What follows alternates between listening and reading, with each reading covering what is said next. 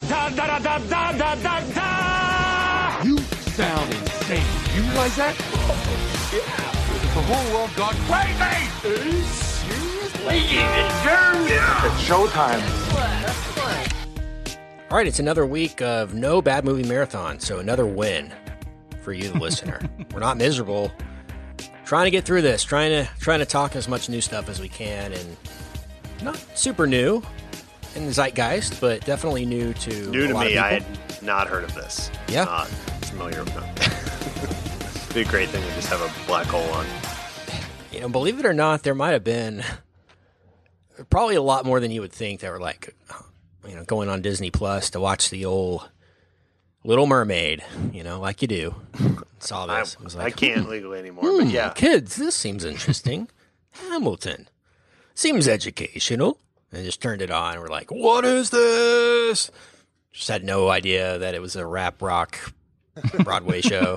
And it's not your average thing. It's certainly different and has its own dedicated audience. And we're glad, you know, a lot of you are here to listen to this episode because it hit Disney Plus over the weekend. And man, for a good day and a half, that's all Twitter was. It was just they changed the name to Hamilton Twitter, you know, for a day or two, and it was crazy. And you know, I did like what any red-blooded American did, and sat there on the 4th of July and watched Hamilton, you know.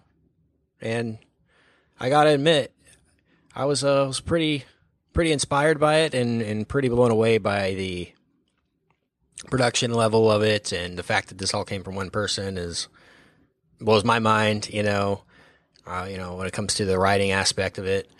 But I think we've talked about this before on the show, but like if there are 10 dimensions of our existence, right? There's 10 variations of our worlds.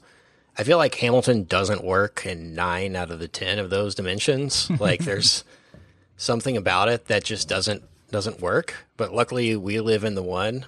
You know, like on paper, this should not work at all. It's like, yeah, well, I'm doing a freestyle rap biopic of Alexander Hamilton, and it's going to be like the biggest thing you've ever seen, ever. You know, you would never believe that.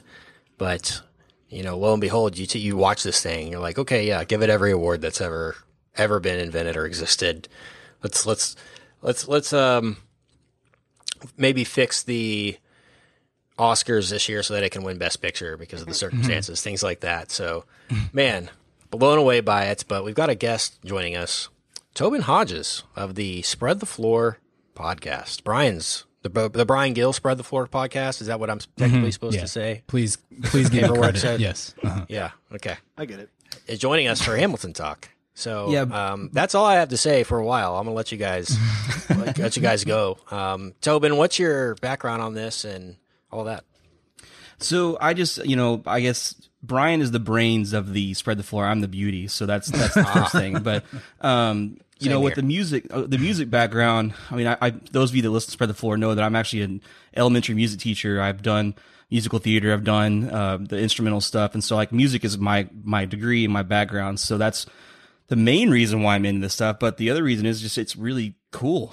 It's something that like, I think is transcended a lot of pop culture. I mean, like this, in regards to musicals, that's something I've always kind of somewhat been into just because of my background. But it's cool that this thing is actually, transcending some of that stuff for people who don't even like care about musicals and stuff like that. So that's a little bit of my background with this. Just the fact that I've performed some of the songs before. I've done some parodies of the songs with our church musicals and stuff as well. And so, it's just a really really great thing in a lot of aspects that I'm sure we'll get into later on as well. Awesome. Well, glad to have you and excited to have this conversation. B. Gill, we'll go around the horn here. Thoughts, background on this? Did you watch it over the weekend and all that?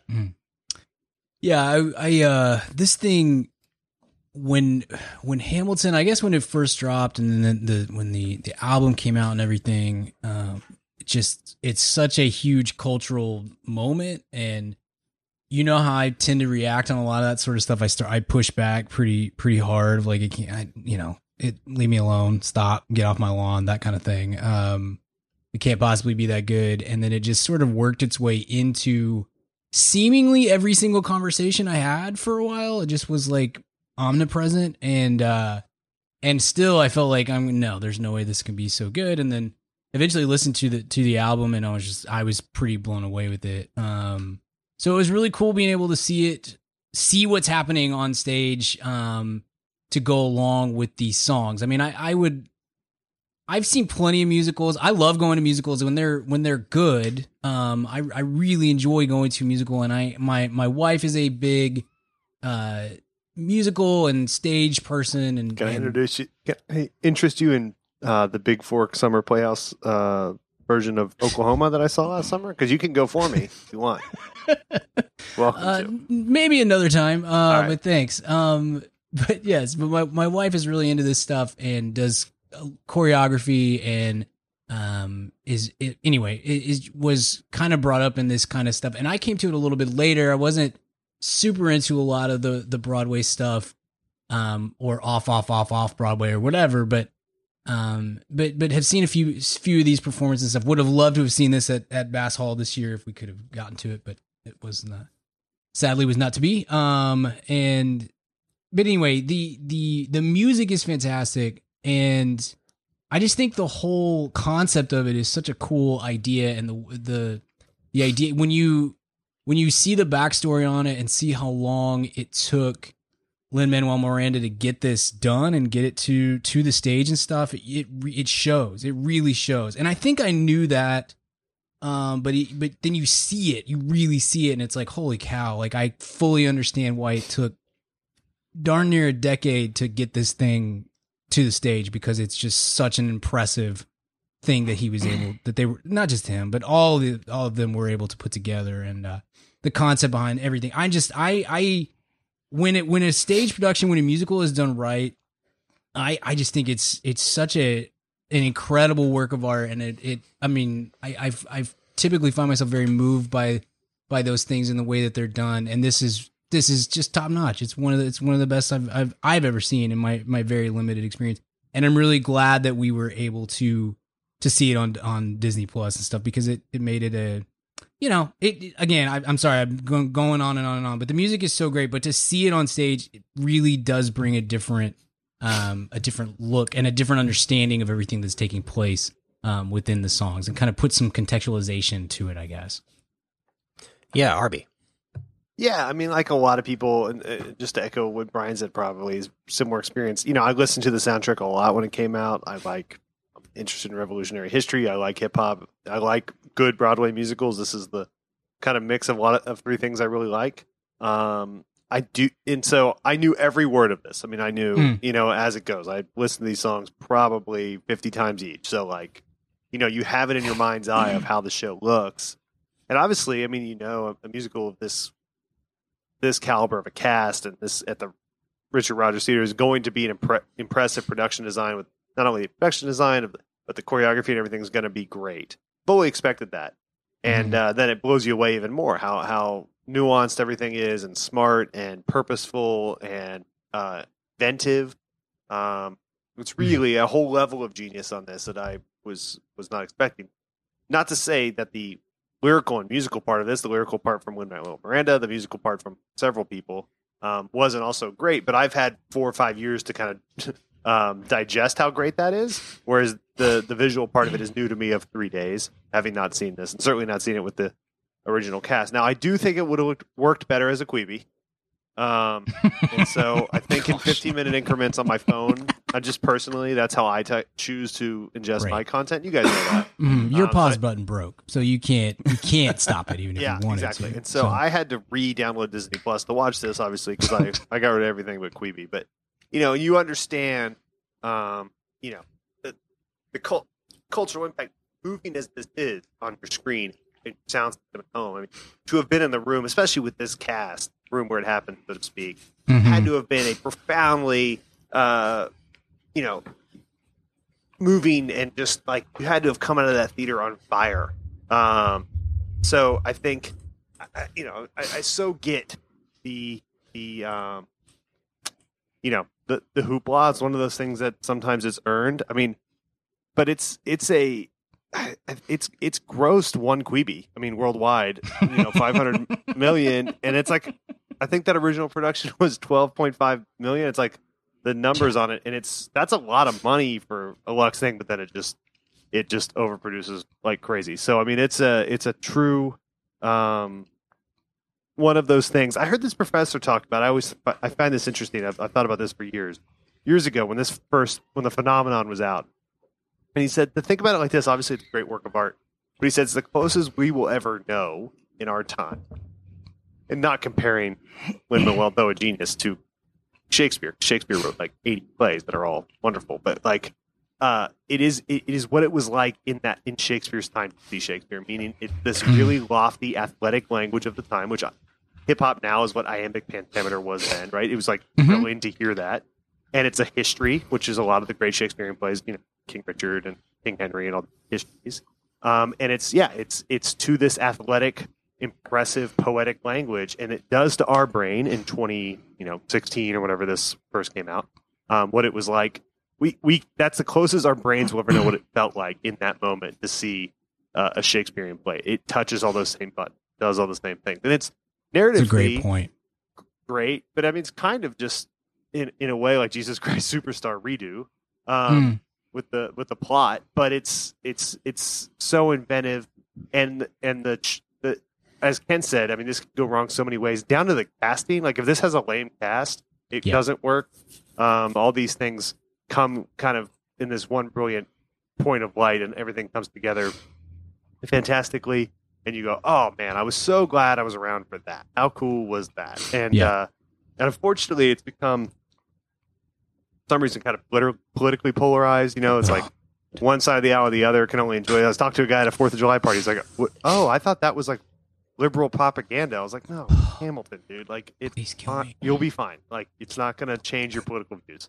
And so 2020 might be the death of me, guys. I don't know if I can do it. I know. And so I'm losing my mind. Yeah. So I mean, it's that kind of thing. So, but it's such a uniting, fun, wonderful piece of culture, and there's something great about the plays still be this successful. They don't, that can be across, and there's lesser versions of it too. There's some really cool stuff out on Broadway right now, but this medium, and which is cool too, a uniquely American medium, the musical, yep. is can still be vibrant and alive and innovative and smart and moving.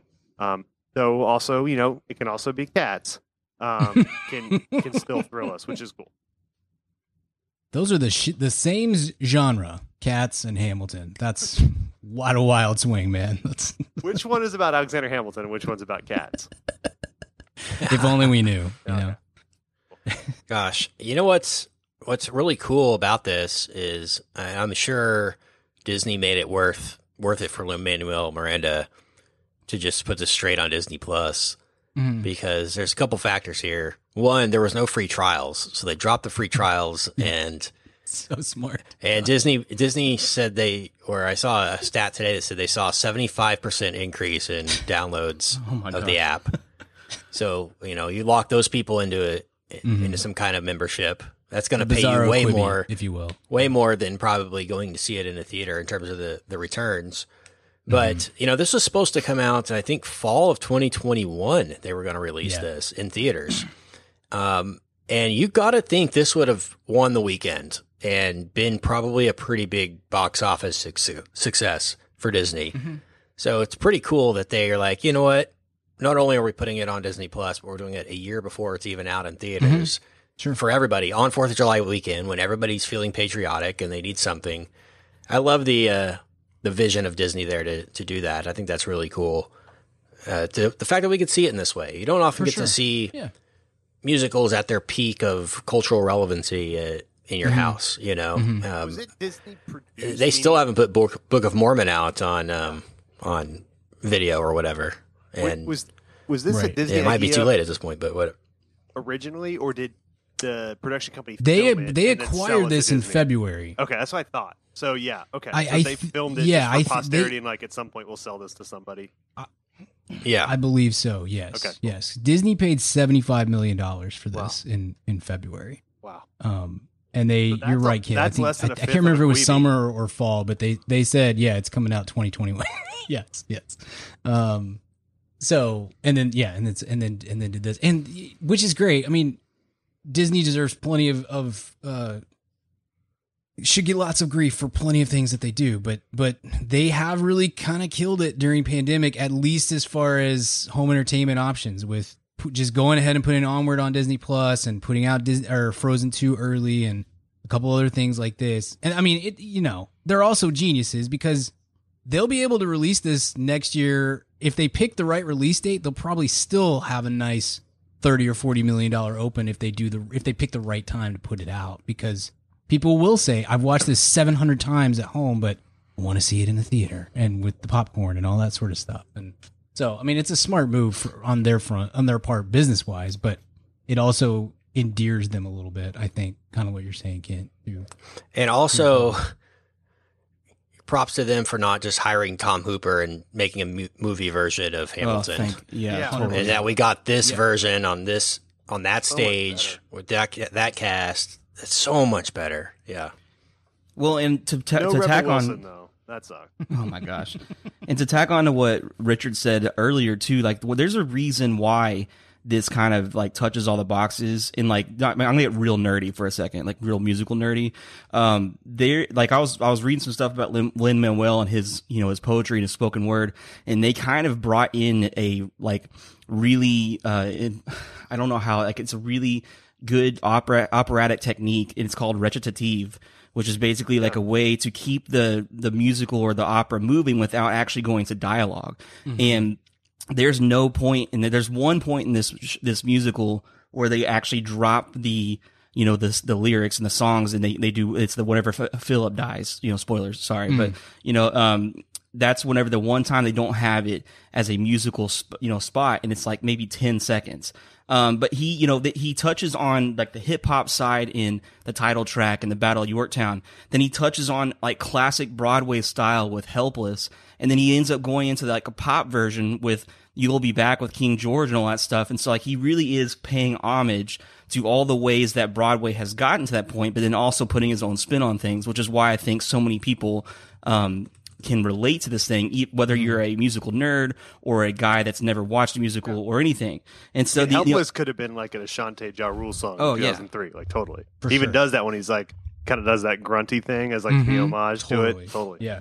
Well, and he even pays homage to older Broadway backs. So there's a line where George Washington says he's the model of a modern Major General, which is straight from Pirates of Penzance. Right. At one point, he says in My Shot, he says, "You got to be carefully taught," which is a South Pacific line. There's something from 1776 in there as well. And so, like Lin-Manuel carefully, like we've all said, he spent 10 years writing this thing, but he is carefully, put in things that has going to make this hit every single thing it can possibly hit, which is why it was so popular. And you're right, though. It's both a disruption of the Broadway musical in that it adds, not that no one's ever done hip hop in it before, but this truly sort of hip hop based musical, but with totally being within the Broadway form. It doesn't reinvent the Broadway. It's a celebration of what a Broadway musical is. And Book of Mormon's like that too. Is like, I always think it's the smartest way to do it. I mean, as much as Book of Mormon breaks the norm with the content, I mean, that is a traditional musical. I mean, in terms of song structure and everything.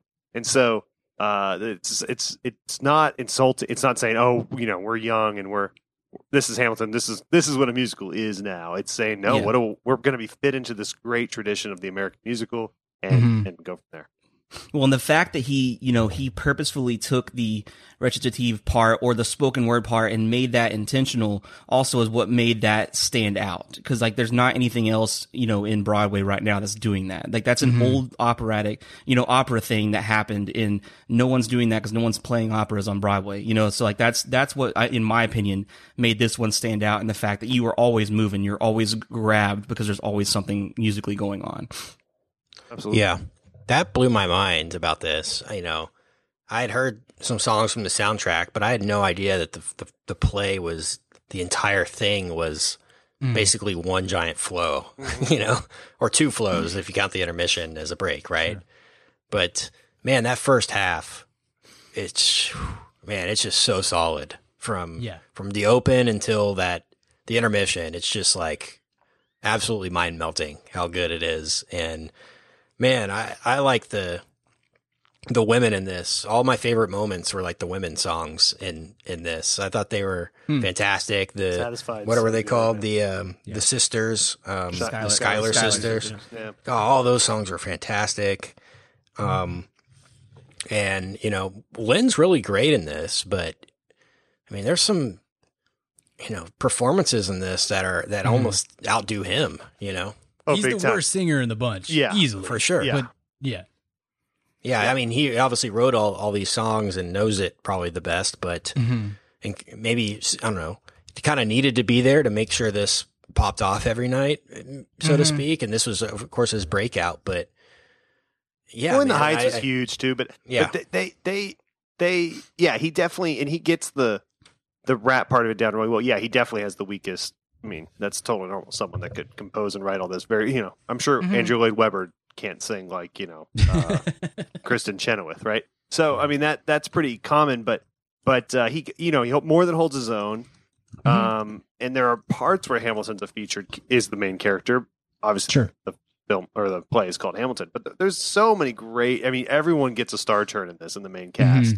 And so I think that's a really cool thing in this. It's a very it's funny, kind of in the news. Kind of reminds me of Kanye West, where like Kanye West is, you know, musically very good and has a lot of great songs, but like his best moments are like when he just is in production mode and lets other people really shine. Even sometimes on his song, if you think of like Monster and things like that, Nicki Minaj, and that's kind of what it reminded me of. Is Lin-Manuel as a producer going, I know how to do this. I wrote all this stuff, but oh my gosh, look at this talented, brilliant person, and let them soar in this moment. Put all the lights on them and all of that, and that's when the play really worked. It's so deep. Yeah, absolutely. You know what I kept thinking of during this, style wise, was that Eminem song "Guilty Conscience" from 1999. I just feel like he took that song "Guilty Conscience" and it's like, all right, I'm gonna take that vibe and then do Alexander Hamilton and just see where we go. You know, it really does have that. Before you walk in the liquor store and try to get money out the drawer, you better think of the consequence. Right. Man, it's impressive how good the flows are, how well the songs are written. I mean, I think about something like this. I'm like, dude, that would have taken me 10 years. Yeah. But oh my God. just to write, let alone get this actually produced and choreographed. The choreography is insane too. Right. And the amount of prep and rehearsal is just unbelievable. Costume design too. I don't know how they all weren't sweating so hard. They all have like corsets and vest and all that. It must have been like Letterman level cold in that theater because you're under those lights and and gosh, you hardly see a bead of sweat on. Obviously, in makeup. Still, Sure. I'd be drenched by my shot. Yeah. No, the lyrical dialogue is literally perfect. I mean, it is the songs are perfect. And you're totally right, Kent. Like the attention to detail to make all those rhymes flow and to make the lines come and to also describe what is happening. Yeah, it's like historically accurate too. 300 years ago, you know. Yeah, it's a churnout book. You know, it's right, like right, it's really exactly, detailed, exactly. Yes, like yes. 1,000-page book that's Yeah. suddenly very palatable. And, Yes. you know, I'm like a history nerd. I'd read that book before the musical. I love Churnout, but like, man, you know, my wife couldn't care less, and it's like she was. I was kind of watching it with her because, like, you wonder when you're really familiar with the source material and something like maybe this plot's a little complex in parts. Maybe I was able to follow it because I knew the beats, right? And Sarah was like totally with it all the way through. I mean, that's the real genius is like for sure that one is something that quick lyrically, right? Because it's coming at you pretty fast. Someone who has not seen it and doesn't, I mean, knows who Alexander Hamilton is and stuff like that, but doesn't really know the beats of the story is able to be like, oh, got it down, you know, and without it being, and like the exposition is all done incredible with that, you know, how does the ba ba ba, you know, you get that exposition right there. Okay, now we're back into it. It's done really. Every decision is clever. Every single one, from the way someone's finger moves in the background to the exposition, it's all clever. Using the performer as the bullet represented, you know, as it's flying through, it's just such a cool idea and stuff. And then the mix of, you mentioned Tobin, but the mix of genre with the music is so cool. And it was crazy to me I mean, I've listened to all this stuff, but it had been a few years because I don't know about burnt out, but Tobin, I know, will attest to this. Like every single person we know for like 4 years, all they talked about was Hamilton. It was like Hamilton and then Greatest Showman. That's it. That's the only two things that anyone can ever talk about. This is them. You know?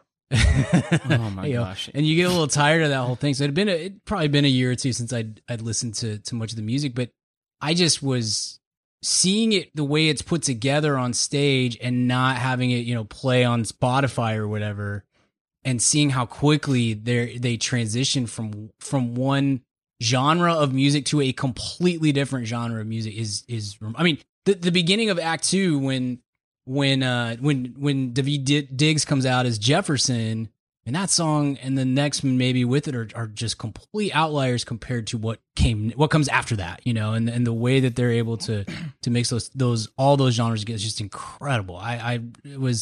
It's truly remarkable on that front. And he even does some really like crazy things where, like, when the town crier that comes out for King George and he starts singing his little snippet of song, it has a harpsichord in the background, which is typically attributed to old European style of music. Right. And then that's whenever the King George comes out. It's like, he's even like attributing to the old world, to the new world type things as well, with stuff like that. And speaking of King George, like that song, I think, like I've heard that song by Jonathan Groff on, online on Spotify and stuff. I'd never seen it.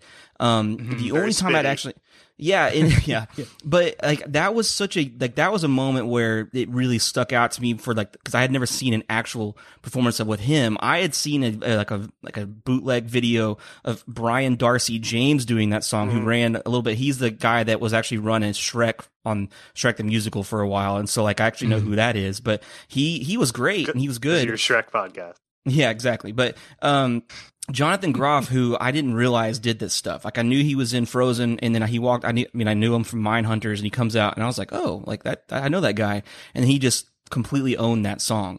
But like while that song is going on, you're hearing like the pop style, like in the '60s styles of pop music, and then the harpsichord behind it, and it really added another tone that I wasn't expecting, and that's to me is whenever the musical took off, like for me. And it's so thematic too that like, you have the Americans, these revolutionaries that are speaking mostly in a hip hop or hip hop pop based thing. And then you have this kind of stodgy British guy who's still on like 60s pop rock.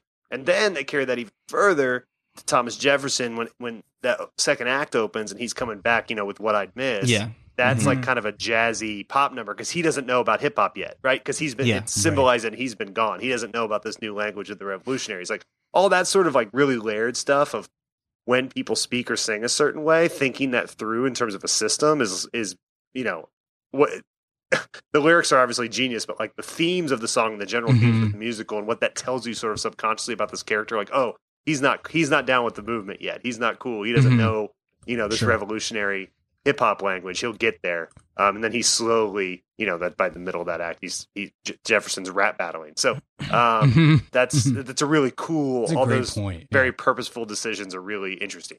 Yeah, man, you think about the level of difficulty when it comes to a performance level. Just for everybody in the cast, this is not like a normal play or musical where you could maybe stumble over a line here or there. You stumble over one line, you're out of beat, rhythm. You can't almost make up for it, right? Everybody has to be just 100% flawless in this whole thing because every line depends on the line before it when it comes to the syncopation of everything. And so that's what really blew my mind is just, gosh, this thing just doesn't breathe. It just keeps going and going and going. And the way the songs flow together too is also really impressive to me. Like the reprises. Yeah. The way they bring back choruses and it's all thematic in that way or cinematic where it really flows like a story instead of just here's a cool song. Here's another cool song. It really does feel like the emotion of the story is carried in the weight of how the styles change of the songs. So I really like that as well. And he doesn't blatantly sample hip hop songs, but it has like colors of familiar hip hop songs too. You know? Sure. Yeah. Like they could have just gone, all right, here's a Biggie sample. Now here's Tupac and gone that way. And it would have been really nostalgic and fun. But I think he knew what made those song's great. You know, kind of Yes. the background of, and a lot of colors of Beastie Boys in this too. A lot of Beastie Boys influence. That's what I was. Yeah, big time. sure. Yeah. And really They enjoyed skateboard that. in. It's not only like a history lesson in American history, but it's sort of like a history of hip hop kind of thing too. So many different variations of how people can take the genre and interpret it in different ways. It could so easily be Schoolhouse Rock, right? Right. I mean, and to walk that tightrope. Mhm. And still be cool. I like Schoolhouse Rock, still cool. Hey, let's take kids and they can learn about Hamilton in this cool hip hop language that all the kids know. It could Right. easily be that and still be an effective and successful show. But the fact that it rises to the level of not just art, but like really interesting, smart art is above and beyond. So I want to piggyback on that because coming from a elementary education perspective and an elementary music teacher as well, like this is a genre that is very hard to get 5th and 6th graders, especially boys, to get into because like a lot of the, stereotypes are that it's not cool. It's dorky. If typically like the really nerdy musically inclined girls are the ones that like the stuff, and before this one, a few years ago, like my go-to to convince guys that musicals were okay is like Newsies. And it was just not a good go-to. I mean, like I like Newsies. Jersey but, Boys.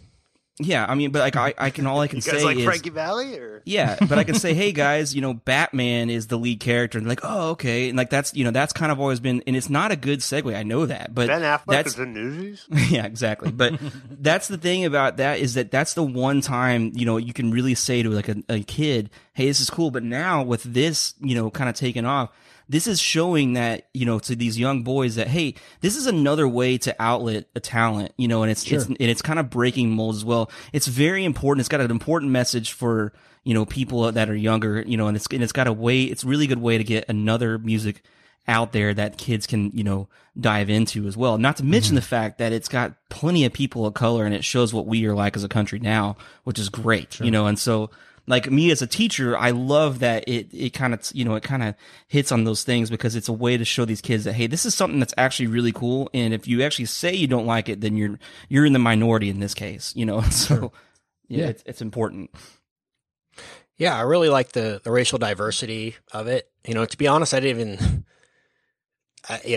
to me, it's a more of a play than it is, oh, this guy needs to, Lin-Manuel doesn't look like Alexander Hamilton. Like, I didn't care. I cared how good of an actor he was, like that's what I was thinking about more.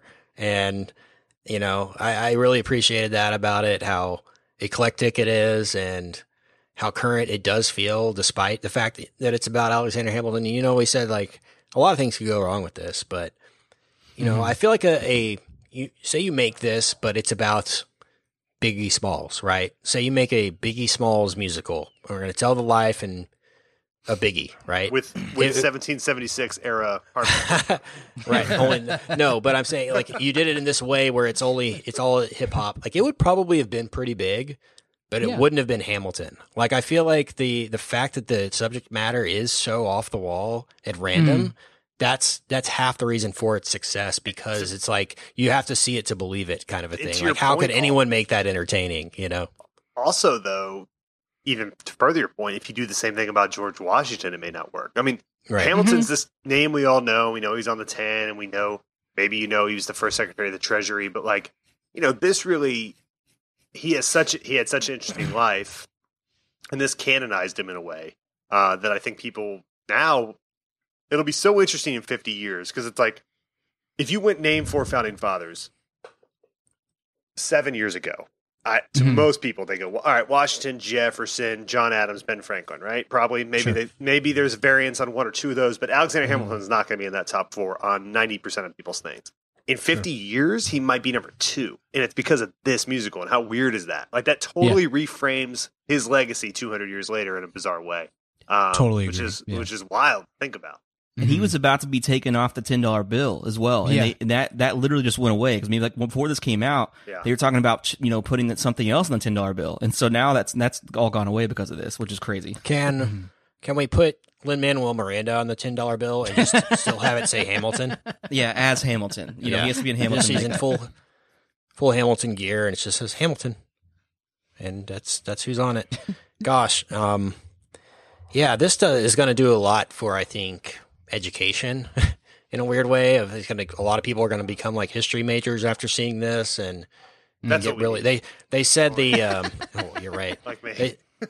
Somebody, I saw another stat out there that said that like Google searches or Wikipedia searches for Alexander Hamilton went up by like 1,000% or something Sure. over the weekend too. So a lot of people are like, well, I kind of want to read about that guy now. See what he was. I've always thought he was the really tan guy from Zorro the Gay Blade, but turns out it's a different I Hamilton. thought he was a figure skater back in the early 90s. He did the backflip. I think he's a color course. commentator now. Yeah. Yeah, Scott Hamilton, Yeah. a legend. Hambone. Yeah, that's what they always call them. I always liked when my mom was in the figure skating, and I always liked the Scott Hamilton. He had one move, which was the backflip, and he was kind of old and didn't have anything else, so he would just kind of ramble around on the ice like, late career Dirk, and then just bust a backflip out. It was incredible. Something else this musical reminds me of in certain parts. Richard, you mentioned it earlier. The second act where they have the rap battles, epic rap battles of history. Remember those? Yeah. Like right when YouTube was a thing, that was a big Yeah. YouTube channel. So it reminded me of those too. That and 8 Mile. Rap battling was a big part of that seemed like a really important part of the culture from, Mm-hmm. Yeah. 03 to 2009. I always felt like you needed to be prepared, just in case. I always had a few lines canned. I was ready. Right. I had a lot of Right. rhymes for a lot of things about Brahms, so I could set up a mom joke. So I'd get going with ice cream, and then I'd counterpunch with the mom joke. So good. Yeah. Mine were all just like Eminem B-sides and just hope. Yeah. Hope that you don't know. That's what everyone was like, "Why is Brian going at Cannabis so hard?" Oh, you've heard that? Sorry. Well, we've got a little bit of pause in the action here, guys. I want to talk to our listeners about the great Hank Green. You heard our weekly recommends last week. We recommended a lot of books. Well, we got a little mini weekly recommend this week. You might know Hank Green. You might know his brother John Green for his book, The Fault in Our Stars. Hank Green's actually a #1 New York Times bestselling author as well for his book, An Absolutely Remarkable Thing. It was released in 2018, and it tells the story of a young woman thrown into and then growing with her fame as the world suddenly has to deal with the massive changes of technology and mysterious 10-foot-tall robots that have appeared in every major city. It's a thrilling journey. Associated Press loved it. San Francisco Chronicle called it a sparkling mystery of humor and the uncanny. Well, now, that one's out on paperback, but he's got a sequel. It's out today, July 7th. It's called A Beautifully Foolish Endeavor. Hank wanted his publisher to sponsor a ton of small podcasts, but they said that's too weird. So instead, Hank took out 5% of his own advance to do ads just like this to talk to people like you. We think you're going to love his book, which is why he's reaching out to our audience. It's out right now. It's called A Beautifully Foolish Endeavor.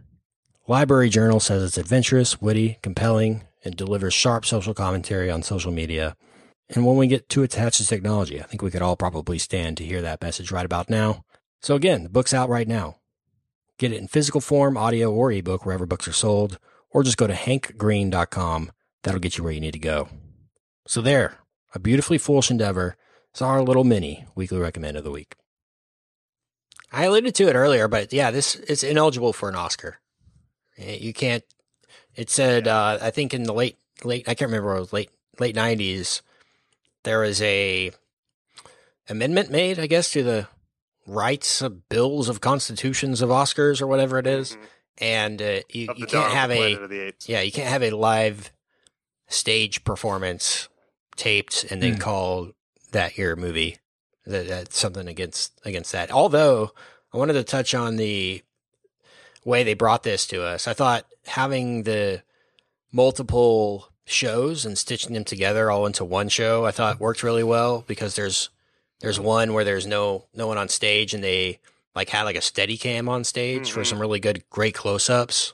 And you couldn't do that on Broadway. So I thought that stuff worked really well.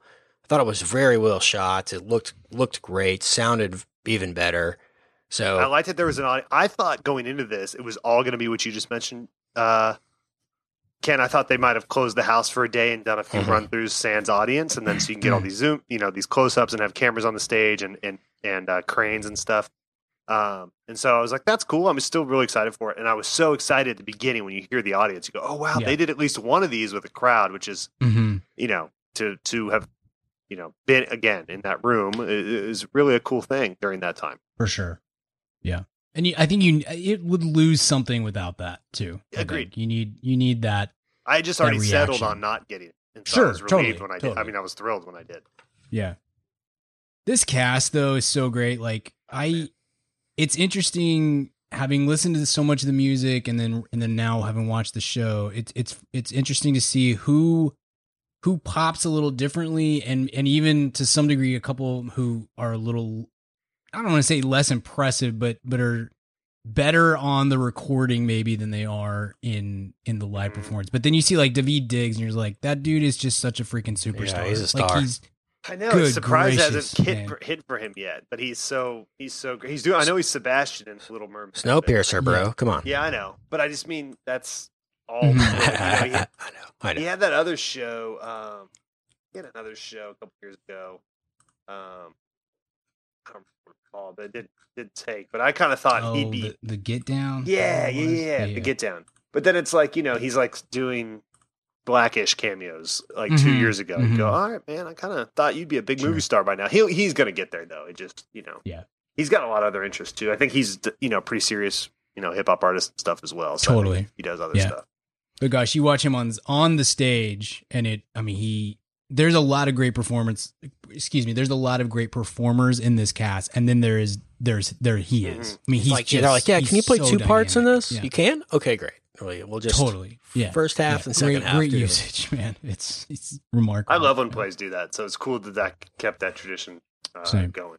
Yeah. He was fantastic, but the thing that stuck out to me, like when I listened to the soundtrack stuff, I didn't really ever, get into the George Washington stuff, and I thought it was good, but it wasn't something that stuck out to me. And I feel like Chris Jackson, He's awesome. I feel like I left that viewing thinking he might have been my favorite performer on the stage. I mean, I know Daveed Diggs is awesome. I know Lin-Manuel Miranda is awesome, but Chris Jackson to me brought those George Washington parts to, like even more to life, at least musically. I agree totally. But I loved him on the soundtrack too for some reason. I always loved One Last Time and all that. Those are always among my favorite. I just love his voice. But yeah, he's a star too. Like his Curtain Call song, like the last song that he does was just so amazing. Yep. Like, I mean, everything was incredible about that. Yep. And Philippa Soo and Renee Elise Goldsberry are both excellent as well, and bring such a that they're. It's kind of dreary there in the first act with the war, and to have that sort of brightness and the energy they bring to their performances is great. Yeah. Yeah, man, absolutely, and it's amazing. I will say one negative thing, and don't kill me. One negative thing about this. Not enough white people. You were saying that a lot before we hit record. You were like, I liked it. You caught me. But Yeah. Is that it's so fast paced that it doesn't breathe. And so it's just so much stuff coming at you so fast that you do really have to hone in there and like some of the raps are like, look how fast I can rap. Remember Twista from the early aughts? Well, I'm going to do one in that style. And it's just like, wow. But you forget you're watching a play at sometimes. You're just kind of listening to the music. You're like, oh, wait, what's going on? That kind of thing. That's something too that is probably a unique perspective from you, because like I said, I've listened to these songs so many times. I know them syllable for syllable, every song. So like I could kind of fill in those gaps, right? But if I was seeing it for the first time, it might be too fast, right? So maybe I just missed that just because even maybe things are blurred and things, I just have it so in my bones of that. Yeah, obviously it'd be an insufferable Broadway evening because it would go 3 hours if he did this, but it almost is a 2 intermission play too, that they do one. You kind of need time to go have a cigarette again or something and take a breath because it's so much. But you could get a break before like Guns and Ships, exactly. maybe, or something like that, and make it sort of a 3-act play, I guess, in a way. So I think to that point, it also makes it feel like it's a little bit too long in a way. because you are just constantly in it the whole time. So I remember thinking to myself, like when I was watching, like, man, like I hit the pause button to go get a drink of water, and it said like there was still like 45 minutes. I was like, good gracious, I just didn't realize how long it was front to back, I guess. But I think that's to Kent's point, that kind of is what makes it feel a bit long. Not that I want it to be shorter necessarily, but because you're just constantly going. Yeah, it's 2 halves of an hour and 10 each. So think of it like 2 sets of a stand-up comedian, 2 full sets. It's pretty long, but yeah, I am glad they did the intermission in there. But that's certainly one of the things I noticed is just that it's so fast-paced. It's a cool way to do it for 1 minute too. Perfect amount of time. Yeah, I like that. So it'd be stupid to not do it because you want that theater experience, but it would also be stupid to do the like Sound of Music thing where it's 8 minutes long. Sure. Maybe we can end on this note and then hit grades. What were your favorites? Are your favorite songs from this? Mine are "My Shot." I love that one, and the like "Look Around" song from the second act. I like that one too. Yeah. I don't know what it's called, but I just wrote that. But yeah, what about you, Richard? I love, like I said, I love One Last Time because I love how they mix the song with George Washington's actual farewell address, which is a great document. I love, I love Satisfied, especially seeing it. That was so cool with the way they rewind it and all that, and that's such a great performance. I love, it's a silly one, but I love, what's it called? Where the kind of the guy on the King side is protesting. It's quick, and Lin-Manuel kind of rap battles him while he sings over that. It's like split screen thing. The Farmer Refuted is what that's called, and I love that. And then finally, one I didn't always care about on the soundtrack, but I loved it live was Dear Theodosia. Seeing the way that those two sitting next to each other and Leslie Odom hitting those incredible notes was awesome. Tobin, what about you? You're the music guy. Yeah, I think my number one going into it was actually Dear Theodosia. Like, I always liked that one. Yeah, on the mixtape, one of my favorite artists, Ben Folds, did the mixtape version. So that one's always stuck out to me. Basically, Gracie Girl. The Ben Folds song. Yeah, him and Regina Spektor do a great job of covering it. But I think that the songs that really stuck out to me on the live watch, I really liked The Story of Tonight, even though it's shorter. I thought that was really cool. That was Really beautiful moment. I knew I was gonna love like the Alexander Hamilton "My Shot," but I think the one like of the rap songs that stuck out the most to me was the Battle of Yorktown. Like that one was awesome. That one was cool, but I had seen that one. That's the only song I'd ever seen because I did that at the Tonys. So it was cool, but it was just like I knew the like the set design's not the same because they're on the Tony stage. They only bring part of it, but I kind of knew the look and feel of it. It was awesome. Sure. And then from the second act, One Last Time was the one that stuck out to me the most before I watched it. Yeah, that's my favorite every time, even on the soundtrack. I love that song. Yeah, I think Guns and Ships is probably my favorite coming in. I think that's such a cool, and Diggs is just awesome on that. The run that he has on that is just crazy. And I love French that accent, Yeah, exactly. It's great, insane. And then Dear Theodosia is it James is Corden one good, of the though? best. I don't know. Yeah, Dear Theodosia is one of the best like parent songs ever. I think so. It's that one, and seeing it done the way that I didn't know that's how they did it. It was very touching, very well done. That's a beautiful song.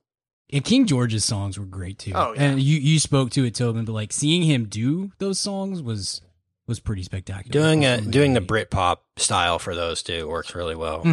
Yeah, sure. Like the Beatles, Oasis, Brit pop song style instead of just straight hip hop works really well for that character. Totally. So yeah, man. I don't know, guys. You think this will be successful on Broadway? I think it's got a shot. Yeah, it might make a Quibi or two before it's all said and done. I looked up the numbers this afternoon, and it was I believe it is the 6th highest grossing Broadway show of all time at this point. Wow. And that's in 5 years. So yeah, it's totally fun. Cats was on for like 25 years, you know what I mean? Yeah.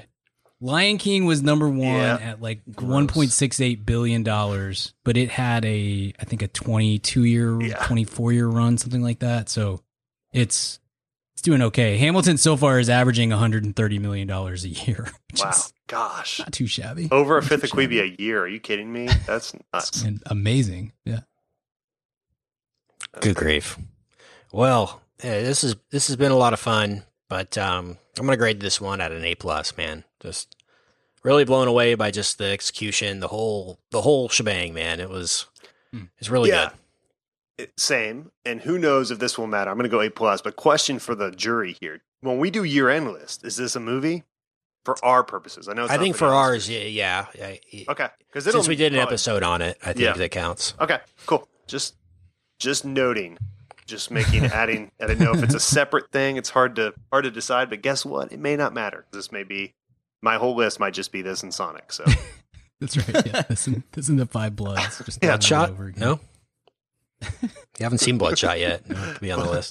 but it's probably in my top 10. Well, It's my ninth favorite War of movie of the attrition, year yeah. and my number one yeah, least I favorite. said that in our Discord. That this year is great when Sonic is literally still in my top 10 of the year. That's where we are. Man, yeah. So A+ for me, A+ for Richard. What about you, Brian? Yeah, A+. I don't know if I'll count it at the end of the year. I guess we'll see. It is a different medium. I may think of it as the same as I do like with documentaries, where I don't typically put documentaries in my top 10 at the end of the year because I just think it's a little bit of a different medium, different concepts. I don't know, but it doesn't matter. It's certainly the best thing that I have seen this year. Whether it qualifies for our dumb list at the end or not. It's as high as my expectations were. It still blew them away. The choreography and the stage work and it was added so much already to how great the music is and how much I knew I was going to love that stuff. So it was truly a great experience for me. What about you, Tobin? It's no brainer. A+ from me, for sure. Excellent. Sweet. Yeah, man. Absolutely great. And, it might not be eligible for Oscars, but Lin-Manuel's already got I don't know what he needs an Emmy now, he's got everything. He's got the GOT, he has the EGOT. He doesn't have the Oscar yet. He's been nominated. He's an EGOT I thought nominee. he won for Moana. I thought they won. Didn't, somehow. Something my else gosh. won that year. Wow. Yeah, Or Mary And then Poppins or one of those. Yeah, but he'll definitely. He's just going to keep writing Disney movie songs until he gets it for sure. But yeah, I think he's got obviously a Tony, 100 Tonys probably. He has a Grammy for this, and then I think they won the Emmy for that documentary they did about Hamilton or something. I believe the Oscar is what he's missed. Wow, man. There. One more year, we're gonna have to wait. He'll get it Yeah. eventually. Maybe In the Little Heights, Mermaid. might have gotten some. That's some true. Love. Yeah, It might he's got still. that. Is that coming out this year, or they Yeah, put it's that the supposed next to- year? It's next year. Yeah, next year now.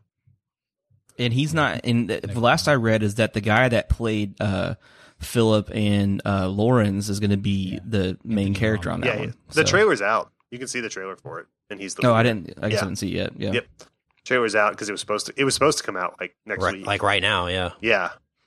So the trailer came out in February or March, but yeah, it's he's the lead in it.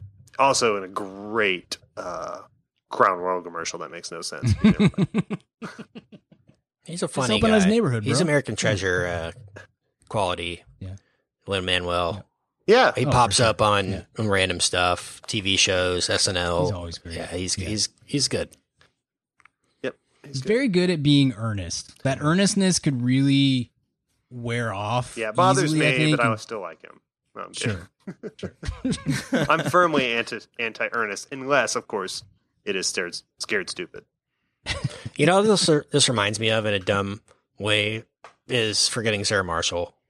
Like, Oh yeah, there was a couple Goodbye. moments where I was like, Goodbye. "This is very Goodbye. Die, die, die." I'm still waiting for that musical. If they actually make a movie, if they make a Dracula musical, I will watch that 100 times. Fully in on that. Yeah. With the puppets and everything. With Bill Hader and Jason Segel. I'm totally in. Yeah, no. Yeah, for sure. Well, hopefully the good news is that, these things do take time. But so far, when did this premiere? 2015, right? On Broadway? Yep. Yes. We are 5 years and there hasn't been like a crap, Polk musical. Or, we didn't get the copycat garbage yet. Right. So that's, My I'm name holding is out. Martin Van Buren. Yeah. Mhm. The Polk one is Doesn't- obviously all polka music and done by Weird Al. So, Well, okay. Now don't give the ideas away for free. Okay. Polk the musical. love it. Okay, how has that not been done yet? Somebody's got to make that happen. Yeah. I feel like. Yeah. I did write you play my Rip Hamilton one for Tobin that I made for you years ago, Brian. Yes. It's just about basketball goggles, is face masks. It is. That's I did. Every I song did is it. about that. I did it in the style. It's in the Discord somewhere if anyone wants to find it if you're a VIP, but it's in the style of Phantom because obviously the mask. So, I'm kind of the Lin-Manuel of Northwest Dallas. Yeah. Of the Webb Royal neighborhood. I'm That's what, kind of that's what they say. that is what they say. At least the sign in my yard says that. Well, thank you for being here. If you want more from us, we got episodes coming on our VIP. AMA coming up very soon. We just did our Seinfeld season 4 talk. We got season 5 coming up here in a week or two, but just talked a little bit about Clueless. Hopefully that'll drop pretty soon on that feed, and a lot of more fun stuff, including that Discord that you get exclusively on our VIP feed at madaboutmoviespodcast.com/VIP. So sign up over there if you want more from us every week, and we'll see you over in the VIP. But you can find me on social at Kent Garrison. Where can we find you, Brian? You can find me on the Twitter at bgill12, and you can find my occasional writing at madaboutmoviespodcast.com. Richard, where can we find you? You can find me at Richard Barton on all the social media and the Discord and all that good stuff. Tobin, my friend, where can we find you? You can find me on all the social medias at Tobin Hodges because I'm the only one in the world. So, you guys excited about basketball season? Yeah? Yes. Getting cranked up? Getting your July stock 30th. up on Red Bull? And I'm not getting excited until July 30th. This is my Yeah, I'm trying really hard to just be pretty chill in case Yeah. for when it goes all bad. Yeah. 'Cause everything not is me. I'm awful. shotgunning Red Bulls every hour. So, what if Getting ready. the Mavs win it this year? Are you putting an asterisk or an exclamation point next to it? No. no. I'm On gonna my get tattoo? No. Yeah, of I'm going to course get a not. Yeah. tattoo. Yeah. I'll do it when the Heat put an asterisk on their 2012 championship. Yeah. And 2006. Yeah. Yeah. There you go. It's a Bennett Salvador shaped asterisk. Right. Well, here The emphasis is Tobin on and first part of that word. Brian talk basketball on Brian Gill's Spread the Floor. Download it. Presented by Brian Gill. Presented by Brian Gill. Right. A division of Brian Gill Incorporated. LLC. And viewers like you. All right. Thanks so much. We got more new movies coming out too. So stay on this Yes, feed. this whole month is This new whole month is movies. new on-demand movies. And no theater. It's my dream. Yes. Yeah, exactly. Well, stay tuned to this feed Thanks, for Corona. new releases and throwbacks in the VIP feed. But hopefully we'll see you soon at the cinema. Not throwing away my shirt.